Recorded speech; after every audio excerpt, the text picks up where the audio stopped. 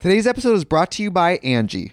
Angie has made it easier than ever to connect with skilled professionals to get all your jobs and projects done well. Let me tell you, there's the version of it where you try to do something at home, and then there's a version of it where you have someone help you, you watch them do it the right way, and you go, thank God I didn't try to do that myself. I have fully done things around the home that I think look good, and then a bang in the night, and I wake up to a shelf collapsing, a painting falling off the wall. I've seen it all go south. I own a home, and I can tell you, I know how much work it can take. Whether it's everyday maintenance and repairs or making dream projects a reality, it can be hard just to know where to start. But now all you need to do is Angie that and find a skilled local pro who will deliver the quality and expertise you need.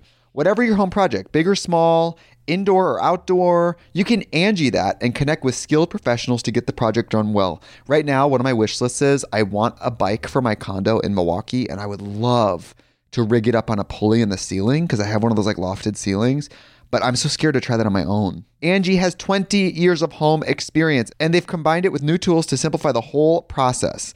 Bring them your project online or with the Angie app. Answer a few questions and Angie can handle the rest from start to finish, or help you compare quotes from multiple pros and connect instantly, which means you can take care of any home project in just a few taps. Because when it comes to getting the most out of your home, you can do this when you Angie that. Download the free Angie mobile app today or visit Angie.com. That's ANGI.com.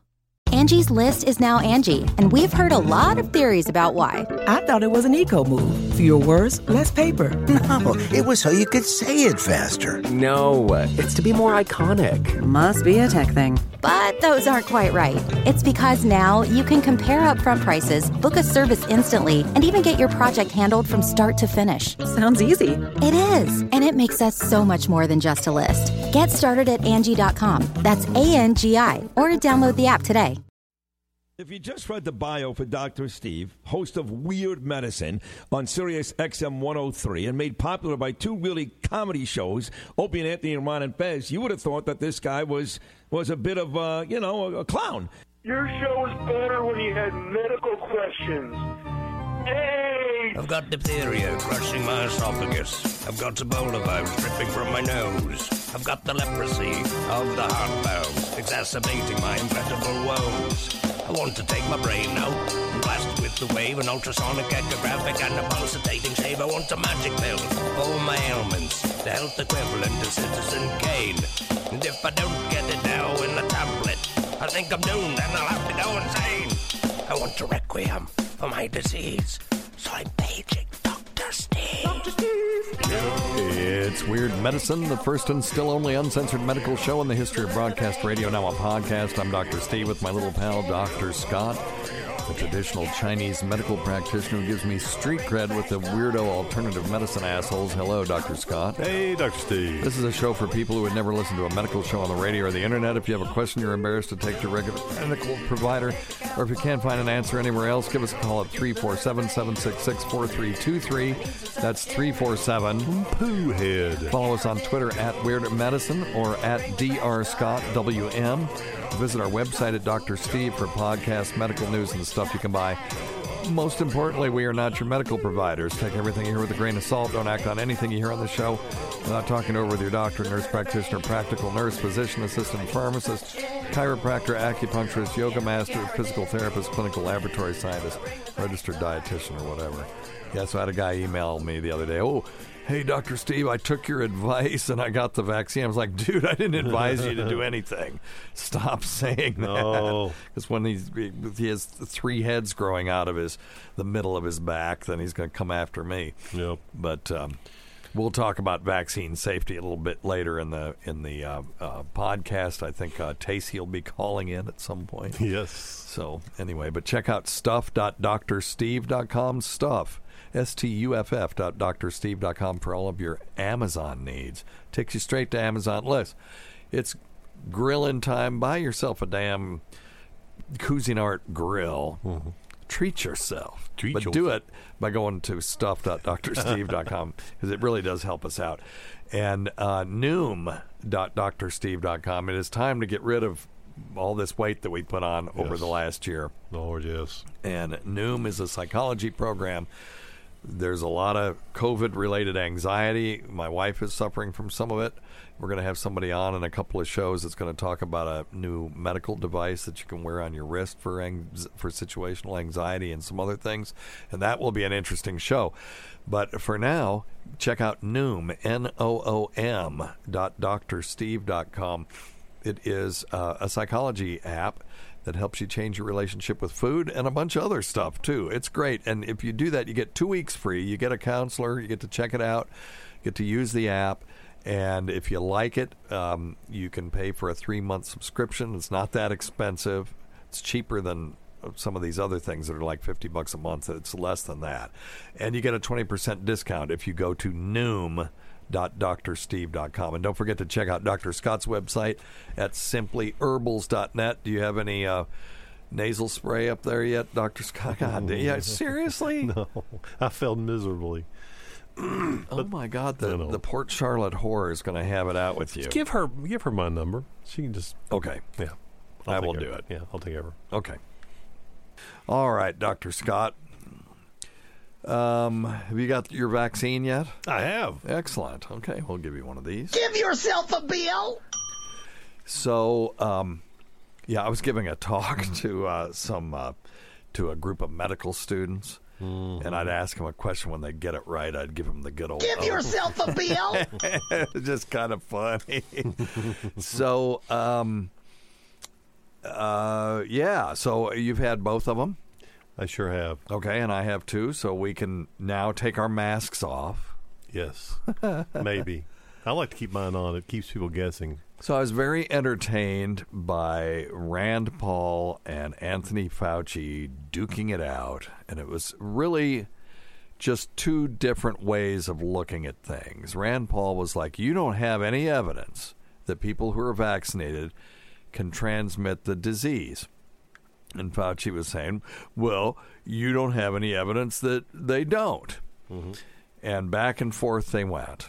So it's the libertarian versus the, I don't know, whatever, the sort of more administrative kind of thing. And so the libertarian side is, look, you don't have evidence that this is going to hurt anything, so why do we have to hunker down and do these things if we've been fully vaccinated? And the other side is, well, theoretically, and we brought this up on the show, people who have been fully vaccinated, oh, by the way, we're talking about COVID-19 in case you weren't 100% sure, fully vaccinated, maybe they just get an asymptomatic infection. You and I have talked about this. Sure. And so even though the odds of someone who has an asymptomatic active infection are low of transmitting it, they come into contact with orders of magnitude more people than somebody that's in isolation. Right. So, or that someone that's socially distancing. So anyway, no, I got it right the first time. Someone that has the infection and they're isolated. So you figure it kind of evens out a little bit. Well, anyway, now we have the answer. The CDC enrolled about 4,000 people at high risk of being exposed to the virus because they were healthcare workers or first responders or other people on the front lines, and none of them had been infected before. So most of the participants received both shots of the vaccine during the study period, and about 12% of them only had one shot. They collected their own nasal swabs each week, which were sent to a central location for PCR testing. That's polymerase chain reaction testing. This is the most sensitive thing. They're looking for viral RNA. Okay. And the weekly swabs were allowed the researchers to detect asymptomatic infections as well as symptomatic ones. Because if you remember, I told you when I was in the Pfizer trial, yes, they didn't test us for virus. They tested us for symptoms. Okay. So every week I had to fill out a diary that said if I had any COVID symptoms or was I admitted to the hospital or any of that stuff. They never sent me a PCR test. I'm not saying they should have. I'm just saying they were looking to see if people got sick. They weren't looking to see if people got infected. So it was possible that those people got infected and they just didn't know it. Right. Now, Pfizer every 3 months was checking antibodies. So they would have picked up on some of that, and I haven't heard that they ever picked up on any of that. But for a while there, we weren't sure what they were actually seeing. Was it we knew people weren't going to the hospital and they weren't dying, but were they getting infected? So anyway, so that's what this is looking at. And the investigators asked people about symptoms as well. Fever, chills, cough, shortness of breath, loss of smell or taste, that kind of stuff, just like I had to do every week. So this is sort of like the Pfizer follow-up on steroids. And among those who were fully vaccinated, there were 0.4 infections per 1,000 person days, meaning among 1,000 persons, there would be 0.04 infections in a day. And there were 0.19, so 0.2 infections per 1,000 person days among those who only had one dose of the vaccine. And in contrast, there were 1.38 infections per 1,000 person days in unvaccinated people. So let's see, what is that? That would be basically 1.38 times 5, right? So it's 500, 600%. Hang on a second. Echo, what's 1.38 divided by 0.2? 1.38 divided by 0.2 is 6.9. Yeah, so 690% less, right? Okay. So, so listen. So here's the deal. So this was Rand Paul's question. Do these people get infected? If the answer is no, now it's not zero. No, it's not zero. But do we do things to make things zero in this world? I don't think that. I mean, you wear your seatbelt; it doesn't make it zero. Right. Yeah, I don't think total elimination is even can't. possible. No, I don't think so. No, it's crazy. But what they're showing is that these people don't get infected. Now, 6 months from now, maybe they will. So we got to keep looking at it. And maybe your COVID passport, which as a libertarian I am not in favor of, would only last 6 months. Right. So, but anyway, we'll see. We need long-term studies, obviously. Yes. But this is a good study, and these people are not getting infected. So, look, here's my position on this, and we can, honest people can differ. Sure. If I have the vaccine and I'm fully vaccinated, there is no reason for me to wear a mask anymore. If my mask protects you, you have nothing to fear from me. However, if I go, that may be true. If I go to an airport and they require that I wear a mask, I'm not going to bitch about it. I'm not going to bitch and complain about it. That's their policy. I cannot go to the airport. Yep. You can any place, any municipality can set those rules. Now, the problem with the government doing it, of course, is then you can't not live under the government. Like, if there's a bar that requires a mask and another bar that doesn't, then I don't want to wear a mask. I'll go to the one that doesn't and take my chances. Right. There are other viruses out there, by the way, Yes. puke bugs and stuff like that we sort of forgot about those, but forgetting about that. But you can't choose not to live under a municipality if you live there. So that's an issue I have an issue with. And the thing is, how would we do this passport thing? Are they going to, give you a tattoo? They give you a card? Are you going to get a card? Implantable device. Can it be right? Right. Can it be? Can this card be counterfeited? What do you need to get this card? You have to show your ID, all this stuff. And now we've got just another thing that limits people. And is this card mandated by the government? Because then now people who choose not to get the vaccine that want to take their chances, or let's say they had the infection. Right. Are they going to have an exception for those? If they don't, then people who choose not to have the vaccine are going to have it's almost like the social score in other countries. now all of a sudden there's things you can't do that other people can do because you made a choice not to do something that, the overlords told you to do. Right. And that I have issues with. I'm also a physician and I am interested in public safety. So I have I always have this internal battle. Mm-hmm. And people not getting deathly ill and having to go to hospital. Yeah. I don't want to see any of that. No, heck no. We've got enough shit to deal with. So I've always said protect the vulnerable, let the other people who are at low risk, even though they're not at zero risk, but I'm not at zero risk when I get in my car every day. Let them do their thing. And when we get everybody up and vaccinated, I would really like to see us get a therapeutic that is a pill that we can just give that prevents people from going to the hospital and prevents them from dying. Then it's over. Mm-hmm. Yeah, but anyway, but I would have a discussion with someone if they have a different point of view that they think is better than that. I just don't know. I don't know what the answer is. Yeah, a lot of those folks, and I saw a dude today on the morning news that was saying he wasn't going to take it just because he didn't think there was enough science behind it. He just didn't trust it. Well, and that's okay. But you know what I like to you tell those people is, you're an adult, make your own decisions.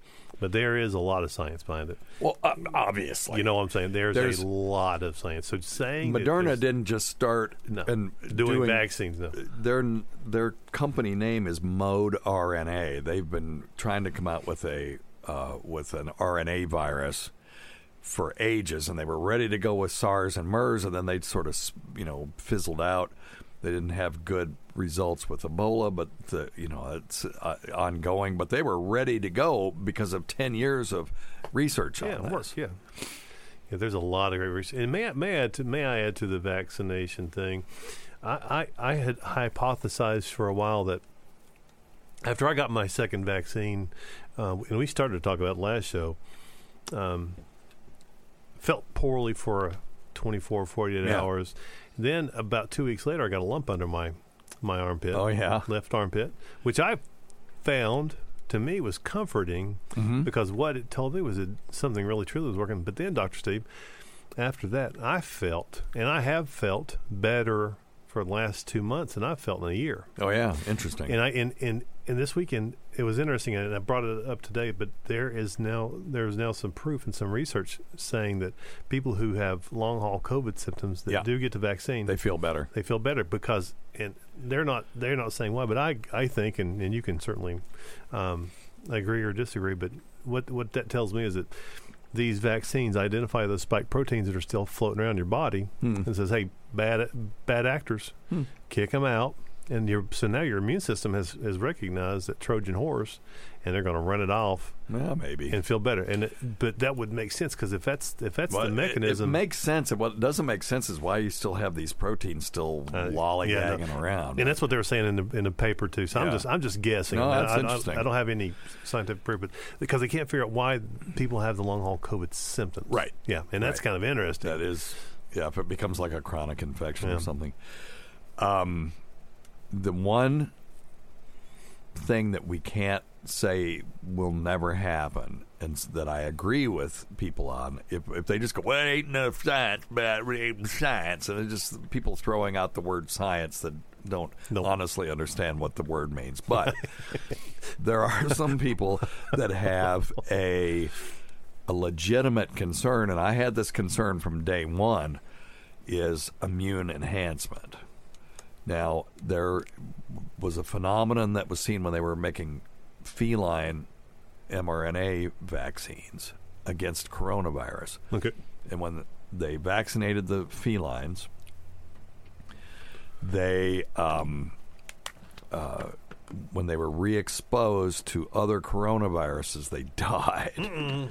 Now, why they don't, and it's called antibody-dependent enhancement, or ADE. Okay. And it's a form of immune enhancement, and it's poorly understood.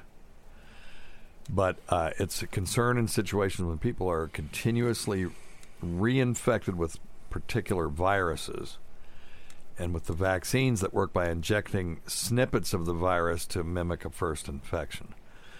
And so some of those, like the RSV virus, respiratory syncytial virus vaccine, have been shown in the past to make disease worse when those patients contract the virus again. And now, these cases are exceedingly rare across viruses, but it was nerve-wracking in the beginning, because what if we see that? That's why you do phase 1, phase 2, and phase 3 trials. The good news with this is there's no evidence of this whatsoever, because we would have seen it by now with the number of people that have been infected or vaccinated and then subsequently infected. Right. And they would have been keeling over right and left, and there would have been a statistically significant nerve-wracking. Yes. Because, I joked about all of this in the beginning. I've seen I Am Legend and all that stuff. We don't want those sorts of effects to happen. But, what if antibody-dependent enhancement happened with this vaccine, and 2 years from now people were dropping right and left from what would have been just a common cold at the time. But there is zero evidence of this. Now, I'm looking at The Scientist, and they talk about a dengue fever vaccine. It says dengue remains the best studied and one of the very few solid examples of ADE. It's thought to occur in communities where there are multiple viral strains of dengue circulating. And while antibodies against one dengue strain will typically reliably protect against that strain, things can go awry when the antibodies encounter a different strain of dengue. Instead of neutralizing the virus, that is, binding to and blocking the protein the pathogen needs to enter the host, the antibodies only bind to the virus without neutralizing it. And this can become a problem when immune cells dock onto the tail ends of these antibodies. That's what they do. And the dengue viruses use these receptors to infect cells. If the antibodies aren't disabling the pathogen, they actually end up helping the virus enter the white blood cells to infect them. And so it's like a Trojan horse. And, you make the infection easier.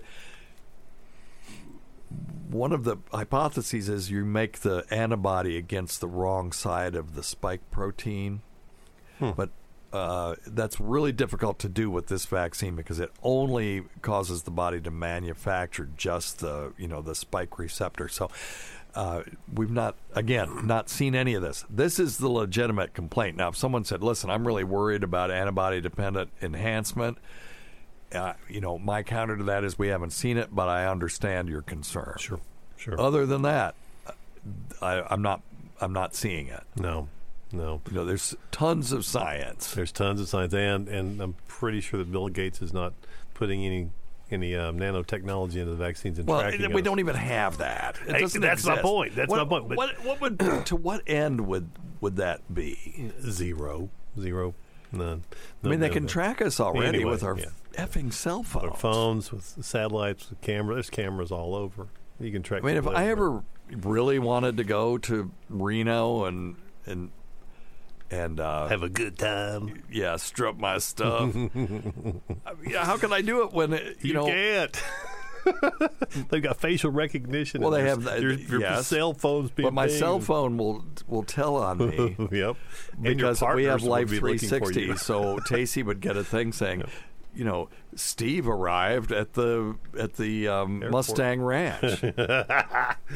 After a 3-mile drive. And then your Discover card's going to send you an email saying you just spent $1,200 that too at the Mustang Ranch. So to develop a nanotechnology that would not be as effective as my cell phone, because there's no nanotransmitters. It would have to be passive RFID. That's the only thing that would be. So if people aren't aware of active versus passive RFID, active, you're transmitting a signal. Right. There's no nanotechnology that we have that can transmit a signal. Well, it uses the energy of your cell. No, it doesn't. No, it doesn't. It doesn't do that. Different kind of energy. It doesn't work that way. And so it would have to be passive, and you would have to pass under a detector somewhere. Scanner so the detector, of some sort. A scanner would have to be set up somewhere. Right. when my cell phone is constantly telling them where I am. It tells you how fast you're driving. Yes. Oh, shit. That pissed me off. Okay, so you got me going on this damn topic. My insurance company said, put this monitor in your car, and we'll monitor your every move. Yes. And we'll know exactly where you go at all times to make sure you're not going. You know that they're looking here. They're going into a sketchy neighborhood to cop or whatever, you know. And then your insurance rates go up. But I did all the things. I slowed down. I didn't accelerate too fast. I didn't slam on the brakes as much as I usually did. You know how much I saved on my bill? $4. When I saw that, I said, "Get this damn thing out of my car." It made me so damn mad. They offered one to me, and I said, "You've obviously not seen me drive. Yeah. I'll be passing on that thing." Yeah. So, but they could say, if you don't do it, we're going to raise your rates, and so they can coerce us into doing that. Yeah, they could. And we can go to Big Lou's auto insurance at that point. Yep. But and when they get all of them to do it, then there's no place to go. No, that would be kind of frightening, wouldn't it? So, and then it's like, well, it's your choice. Well, what kind of choice is that? Okay, here it goes. Good. Here we go. Tacey, you're on Weird Medicine. Oh no! She must be feeling better. Oh no! She's feeling better. Why? I better stop and call her and see what else she needs. Hang on. Okay, we're back. She better pray to the good Lord above that I don't ever die. Yes. Yes. 'Cause I don't know how she'll FaceTime anybody or turn the TV on or anything. I know. Run the air conditioner, stove. No, she knows. Well, she doesn't know how to work the electronic thermostat. So that is true. She'll just burn up or she'll freeze. Well, she's a getter. No, that's what we say in Tennessee. You're a getter. All right. Well, you want to do some? Let's do some phone calls. Okay. All right. This one is apropos to our discussion. Just calling to comment on the show. I know two people who received the vaccine. One, a young teenage boy. What he's experiencing as a side effect of the vaccine is not the same as getting COVID-19. And I mean that because he's hospitalized, but with swelling of the tongue and throat, almost like an allergic reaction. Reminds me of what happened to someone who I recently came across, a friend of mine who was on lisinopril and had an allergic reaction. So where your throat swells, which can be really dangerous. And also know a friend personally who for 7 years has had an artificial knee, never had a... Here, let's talk about this first. Serious reactions to vaccines are certainly possible. Mm-hmm. They are exceedingly rare. Let me see if I've got a number on that. Let's see. What they say is if you have a severe allergic reaction known as anaphylaxis, that's when your throat swells up, you have trouble breathing, and they have to give you epinephrine to stop it.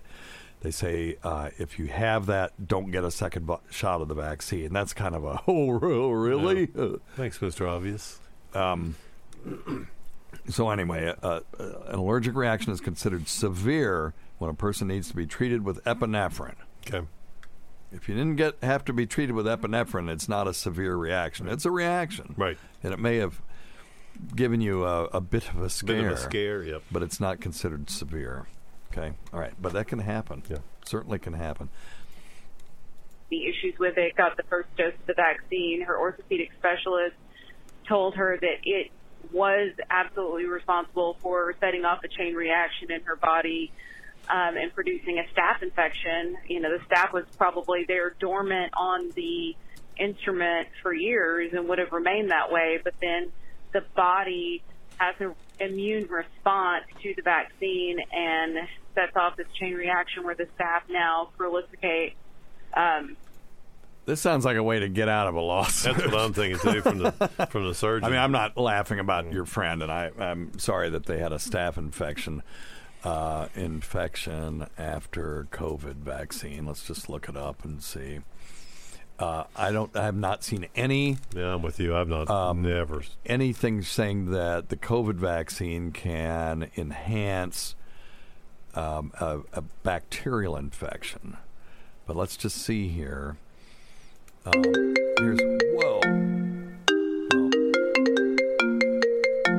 I know what that is. That's somebody trying to call Tacey, and it's going through here. Okay, it looks like she answered it. Okay. So here it is, Staphylococcus bacteremia in patients when infected with COVID-19. But yeah, secondary bacterial infections result in higher morbidity and mortality. That happens because of the damage that's done to the body by the virus itself. So, yeah, it's interesting, isn't it? I mean, that orthopedist is putting forth a hypothesis that it is testable. I'm not finding any data here about other people having the same sort of thing. Me either. So, yeah, sorry about that. I hate that. That is an interesting hypothesis. I would want that orthopedist to produce their source for that. And if there is one out there, if anybody out there knows, shoot it at me. I'm just not finding it. All right. I'm finding lots of people that are infected with staph subsequent to having COVID-19, but we see that with influenza as well. Mm-hmm. So, all right. Yeah. Sorry about your friends. I hope they get better quick. Sucks for both of them. I'm still recommending the vaccine. But yes, and by the way, this brings up a good point. Everything has adverse effects, sometimes serious. Yes. It's what you have to weigh the risks versus the benefits. Yeah. And the benefits to the individual with this vaccine, a lot of times we say, well, the benefit to society outweighs the risk to the individual, but there's benefit to the individual with this one as well because of the high rate of effectiveness of these things. So wearing your seatbelt will prevent you from dying 50% of the time if you're in a wreck that would otherwise throw you out of the car. Yep. Whereas if you wear your seatbelt, it may increase your risk of dying if your car catches on fire and the door is smashed in. But that's basically one time in a million. Yeah, and you're going to be in probably dire shapes anyway. Yeah, even if the it'd be nice to be able to get out of the car. I get it. Yeah. That's why they sell those things that cut your seatbelts, in case you get stuck in the car. Oh, yeah. And I recommend people have those. But my point is, wearing the seatbelt may increase your risk of dying a million events, whereas not wearing it will increase your risk of dying about one time in two. Yep. So the risk versus the benefit is much greater than the risk of wearing your seatbelt. And that's the same kind of thing here. Yep. All right. Angie's List is now Angie, and we've heard a lot of theories about why. I thought it was an eco move. Fewer words, less paper. No, it was so you could say it faster. No, it's to be more iconic. Must be a tech thing. But those aren't quite right. It's because now you can compare upfront prices, book a service instantly, and even get your project handled from start to finish. Sounds easy. It is, and it makes us so much more than just a list. Get started at Angie.com. That's ANGI, or download the app today. Today's episode is brought to you by Angie. Angie has made it easier than ever to connect with skilled professionals to get all your jobs and projects done well. Let me tell you, there's the version of it where you try to do something at home, and then there's a version of it where you have someone help you, you watch them do it the right way, and you go, thank God I didn't try to do that myself. I have fully done things around the home that I think look good, and then a bang in the night, and I wake up to a shelf collapsing, a painting falling off the wall. I've seen it all go south. I own a home, and I can tell you, I know how much work it can take. Whether it's everyday maintenance and repairs or making dream projects a reality, it can be hard just to know where to start. But now all you need to do is Angie that and find a skilled local pro who will deliver the quality and expertise you need. Whatever your home project, big or small, indoor or outdoor, you can Angie that and connect with skilled professionals to get the project done well. Right now, one of my wish lists is I want a bike for my condo in Milwaukee, and I would love to rig it up on a pulley in the ceiling because I have one of those like lofted ceilings. But I'm so scared to try that on my own. Angie has 20 years of home experience, and they've combined it with new tools to simplify the whole process. Bring them your project online or with the Angie app. Answer a few questions and Angie can handle the rest from start to finish, or help you compare quotes from multiple pros and connect instantly, which means you can take care of any home project in just a few taps. Because when it comes to getting the most out of your home, you can do this when you Angie that. Download the free Angie mobile app today or visit Angie.com. That's ANGI.com. The Angie's List you know and trust is now Angie, and we're so much more than just a list. We still connect you with top local pros and show you ratings and reviews, but now we also let you compare upfront prices on hundreds of projects and book a service instantly. We can even handle the rest of your project from start to finish. So remember, Angie's List is now Angie, and we're here to get your job done right. Get started at Angie.com. That's ANGI, or download the app today. You can host the best backyard barbecue when you find a professional on Angie to make your backyard the best around. Connect with skilled professionals to get all your home projects done well. Inside to outside, repairs to renovations. Get started on the Angie app or visit Angie.com today. You can do this when you Angie that. Hey, Dr. Steve. It's Calvin from California. Hey, man. So earlier I had eaten a banana, and then my cell phone, the Samsung Galaxy, was laying on the table. Okay. And when I moved the banana peel was able to manipulate the screen of the cell phone. Yes. I can only manipulate the screen of the cell phone with my charged finger because it's got the electromagnetic field in my organic being, my carbon-based life form. But if I try to use a pen or a pencil or any other inanimate object, it can't manipulate the phone screen.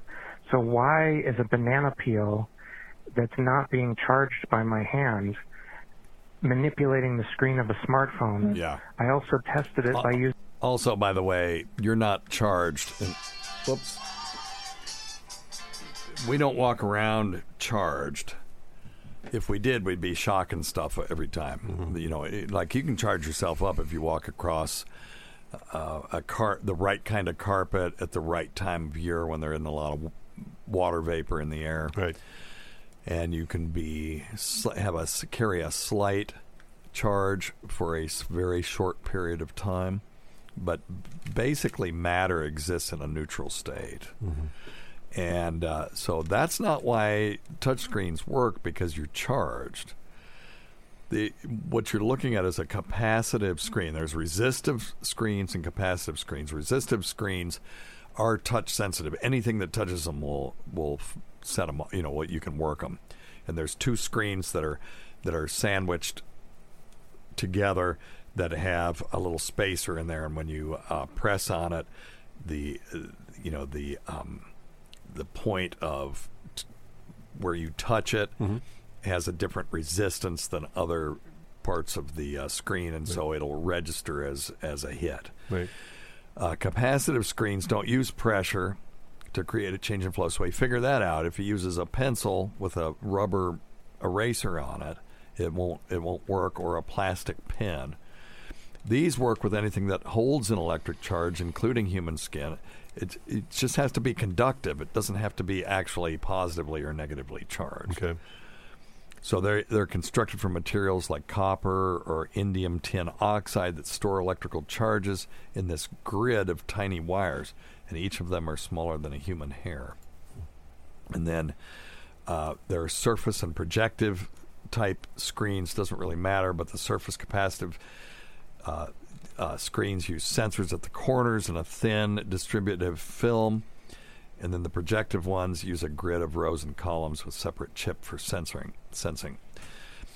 So when the finger hits the screen, a tiny electrical charge is transferred to the finger to complete the circuit, creating a voltage drop at that point in the screen. And that's why they don't work when you wear gloves, because cloth doesn't conduct electricity unless it's fitted with a conductive thread.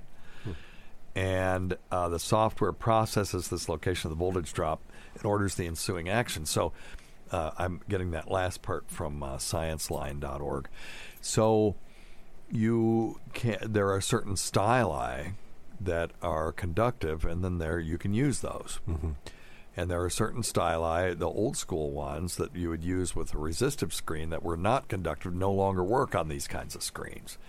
So if it's conductive, it'll work, and your finger is conductive, but so is that banana peel. Yep. And so that's how it works.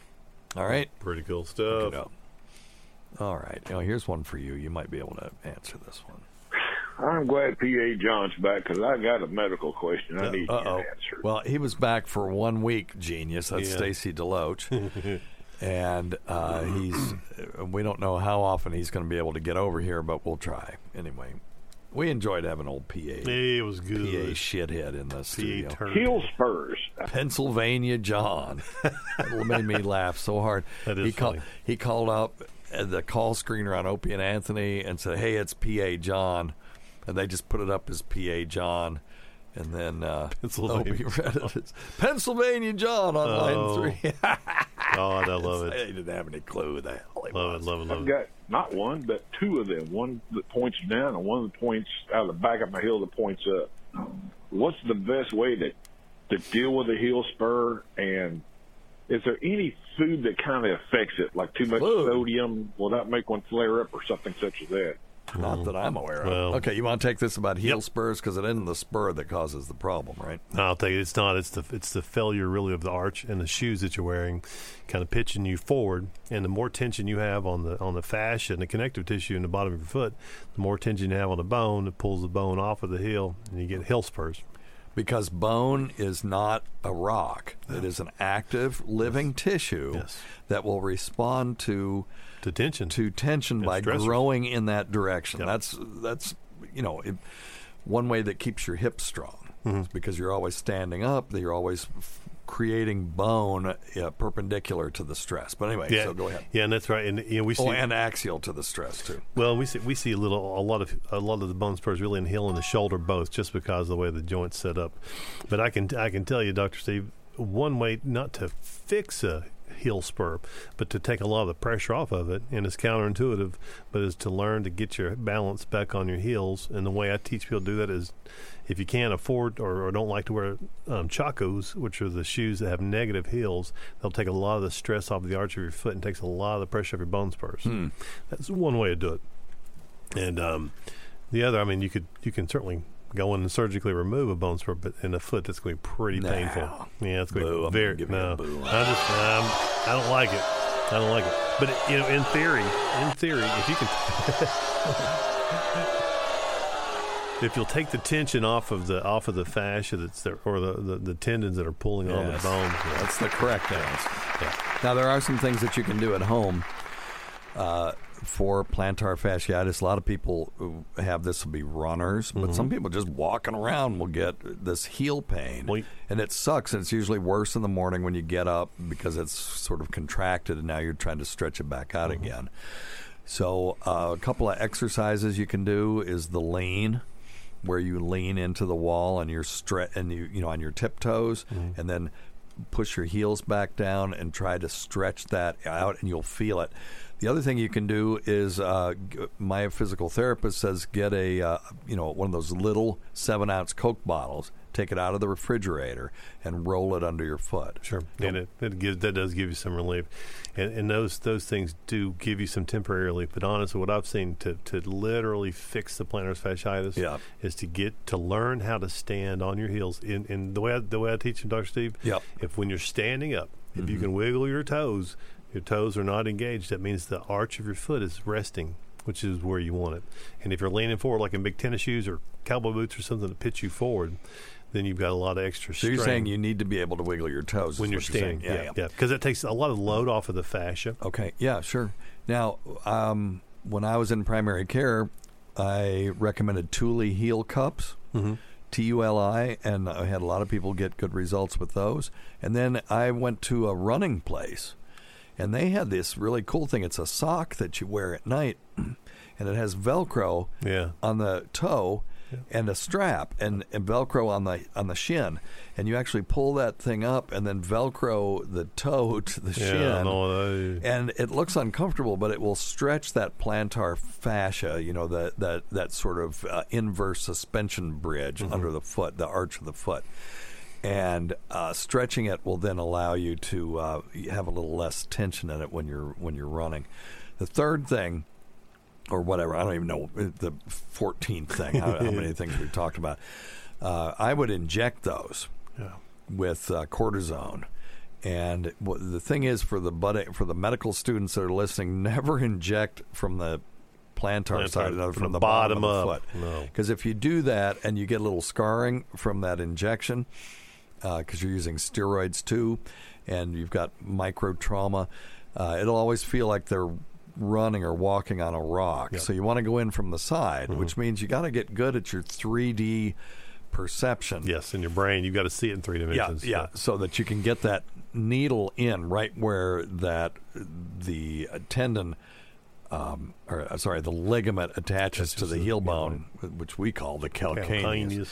So you never want to put it into the ligament itself. You want to inject it around the ligament, let them walk around and kind of mush the medication around. Because if you go directly into the ligament, you can actually expand it, cut off its blood supply, and then it becomes disconnected, and now you're even worse. So this is not a procedure to be done by the faint of heart. No. I use long needles and just come in from the sides on both sides and put electrical stimulation to it. Yeah, kind of simpler. Could be interesting. Oh yeah. All right, good deal. All right, so that's your heel spur thing. See your primary care if doing the home things doesn't get you any better. Hey, Dr. Steve. Hey, man. John from Kentucky. Hey, John. Hey, you may have covered this question already, but I've got friends that got the Johnson & Johnson vaccine. Okay. And one of the side effects they had was raging erections. What? Stop it. Please, do tell. And then can I also get that vaccine as well? Double down on it. Okay. You know why? It's because the vaccine chart resembles a penis. I was going to say, did they? Have you seen the vaccine chart? I don't think so. So Johnson & Johnson vaccine chart resembles a penis. And here, come look at this. See if you can see this. I don't know. I got to be careful turning this thing around. It looks like an erect penis. Oh my God! Just Google. People who are listening, Google Johnson & Johnson vaccine chart resembles penis, and you'll see it looks like an erect, weirdly shaped penis. This person looks like they've got hypospadias. So that's what Bobo had, where the urethra comes out of the wrong part of the penis instead of out the middle of the Roman war helmet, where the meatus is actually somewhere else, sometimes on the shaft of the penis, which is really weird. Yeah. But that's what this looks like. It looks like an erect, hypospadic penis. And then it goes out and it's got numbers 0 to 63, and it ends up right around 65. So it looks like a 65 centimeter penis. Right? It should be pretty damn big. But anyway, I think that's where this comes from, because I haven't heard any of this other thing. Nor have I. I think, listen, we've all been cooped up in the house for a year or slightly more now, and I think people get their vaccine and they just get excited, and then they get a big giant rod because they're thinking about all the fun they're going to have. Could be. Yeah. That's the only thing I can think of. That's right. Because I have not psychosomatic seen anything else yet. Yeah. That's funny. I haven't either. That's cool, but maybe it's just unique to Kentucky. Who knows? Yeah, I guess. Well, we have another question about the J&J vaccine, but this one's... Hey, Dr. This Steve, one I can quick answer. question. I don't think you covered this, but obviously if you did, you could ignore it. No. Why is the Johnson & Johnson vaccine 1 shot and the others are 2 shots? Yeah. The only thing I know that's different is J&J is a DNA and the other ones are an RNA. Make sense of that, please. Thank you so much. Yeah. So that's correct and incorrect at the same time. So the Pfizer and Moderna vaccines we've covered pretty significantly on the show. They use messenger RNA, which is just instructions to your cells to make the spike protein. The J&J vaccine uses a little bit different approach. It uses a viral vectored vaccine, which is they take a harmless virus, in this case an adenovirus. This is a virus that causes common colds, and they engineered it to carry the genetic code for the SARS spike protein. And once the adenovirus infects you, basically, they're causing an infection, it enters the cells, and then it uses the code to make the spike protein, and then the body does all the same things. So it's just a different approach to it. J&J used the same technology to make an Ebola vaccine. We'll see on that one. Now, why one dose instead of two? Well, you may not find this answer very, very satisfying, but J&J just studied one dose. That's it. Oh wow, is that the only thing? Yeah, Pfizer could have studied one dose, and they would have had 85% effectiveness, and we would have gone, wow, that's pretty damn good for a damn vaccine. But they went for two, and they got 94% efficacy. Okay, so J&J just wanted to see if one dose would work, and they did it, and it's 66% infected or protective, and sorry. Let me look. I got that wrong. That was 66% protective against moderate to severe COVID infections from 28 days after injection.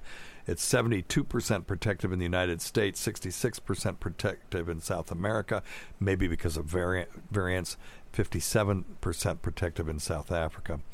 But it's 85% protective against severe disease with no differences across all those countries. No hospitalizations or deaths in the vaccine arm. So what they're saying is, look, we're not so worried about making everybody asymptomatic. We want to prevent hospitalizations and death, and we can do it with one shot. And Pfizer and Moderna can't say that. Right. Conclusively, because they didn't set out to study theirs with one shot, but they could, and I'll bet you it'll be similar. Yeah. They may even have slightly better prevention of infection, but the outcomes as far as hospitalization and deaths, I bet, would be about the same. But you have to go with what you studied. Right. You go through dance with who bring you. When you go, that's right. Yeah. That's right. When you go for approval, you can't say, well, we studied it with two shots, but we're seeking approval for one, and the FDA will go, well, where's your data? Yeah, no thanks. So when I was considering getting my PhD in organic chemistry instead of going to medical school, I published a paper in the Journal of Organic Chemistry, and one of the things that just blew my mind was you get these protocols, and the scientist will write down, mix up these reagents and add these other chemicals to it, and then let it sit for 48 hours. Okay. And so you have to write it down that way, and then when you reproduce it, you kind of have to do it that way. And the thing is, the fucker went on, did it on Friday and went away for vacation, and he just let it sit there for 48 hours. But now, because they did that, you have to include that in your protocol. Oh, wow.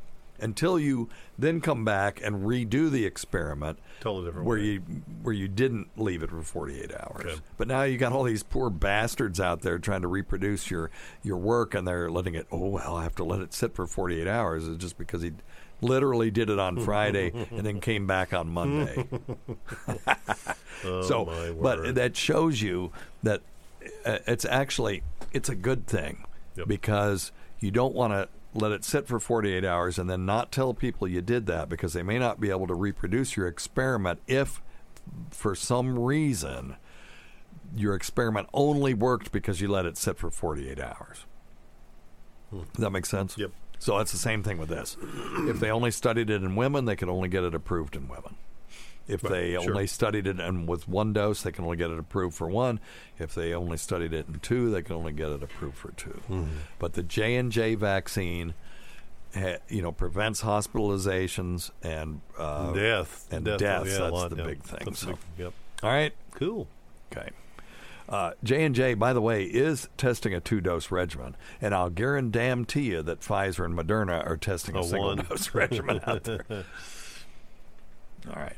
And see, like Pfizer, their vaccine contains 30 micrograms. Moderna contains 100.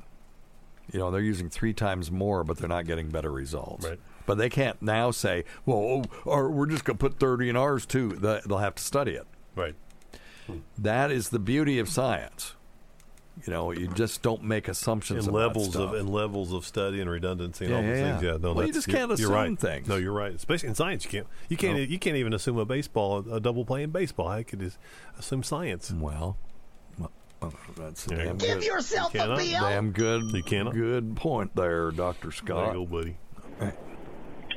Hey, Dr. Steve, it's Matt in Austin, Texas. Hello, Matt. I have a question for you. Why is it that whenever you get drunk on different forms of alcohol, it feels different? Like, say, a champagne drunk versus a tequila drunk versus a beer drunk. They all feel different. Yes, it does. But isn't it the same kind of alcohol? Yes, it is. Thanks. Bye.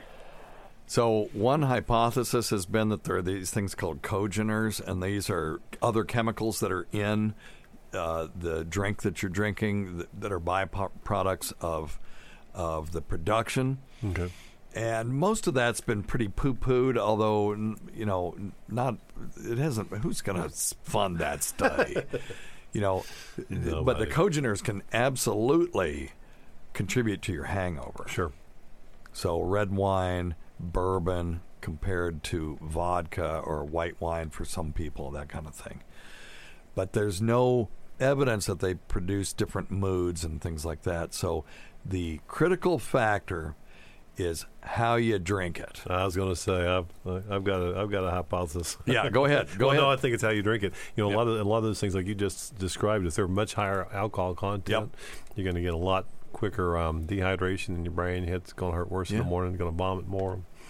But it's also going to feel different, too. When you sip champagne or sip a bourbon, you get a kind of different, more constant thing than if you're slamming a shot, a rusty nipple or whatever, a turgid penis or whatever those, shots are. Those Long Island iced teas. I've only done a shot once in my life, and I ended up I was in Australia, stumbling back to my room at 2 a.m, not knowing who I had been with or what the hell I had done. And I woke up with my wife just staring at me. Didn't it's been, 15 years? What's that? Since that happened? Yeah, when y'all went to Australia. No. Liam was... He had to be little. Wait a minute. Because I remember when you went... Beck was conceived on that one. So Beck is 16. So, yeah, it was 16, 17 years ago. Yep. I remember that. Yep. So, anyway... Yeah. How crazy you were because y'all you made her take a separate flight from you or something? Huh? No. No, didn't you? No. You were talking about that. Oh, because we were talking about if one plane went down. Yeah, we actually did consider that. I knew it. My memory is infallible. Because we had a little kid and we didn't, we wanted them to have at least one parent. I remember that. Anyway, hey, thanks everybody. Can't forget Dr. Scott. Thank you, sir. We can't forget Rob Sprance, Bob Kelly, Greg Hughes, Anthony Cumia, Jim Norton, Travis Teff, That Gould Girl, Lewis Johnson, Paul Ovcharsky, Chowdy 1008, Eric Nagel, the Port Charlotte Whore, the Saratoga Skank, Roland Campos, Sister of Chris, Sam Roberts. Wait a minute. I got it. She Who Owns Pigs and Snakes. Pat Duffy, Dennis Falcone, Matt Kleinschmidt, Dale Dudley, Holly from the Gulf, the great Rob Bartlett, Casey's Wet T-Shirt, Carl's Deviated Septum, Bernie and Sid, Martha from Arkansas's Daughter, Ron Bennington, and Fez Watley, who supported the show, has never gone unappreciated. Listen to our SiriusXM show on the Faction Talk channel, SiriusXM channel 103. Saturdays at 7 p.m. Eastern, Sunday at 6 p.m. Eastern, on demand, and other times at Jim McClure's pleasure. Many thanks to our listeners whose voicemail and topic ideas make this job very easy. Go to our website, at drsteve.com for schedules and podcasts and other crap. Until next time, check your stupid nuts for lumps, quit smoking, and get off your asses and get some exercise. We'll see you in 1 week for the next edition of Weird Medicine.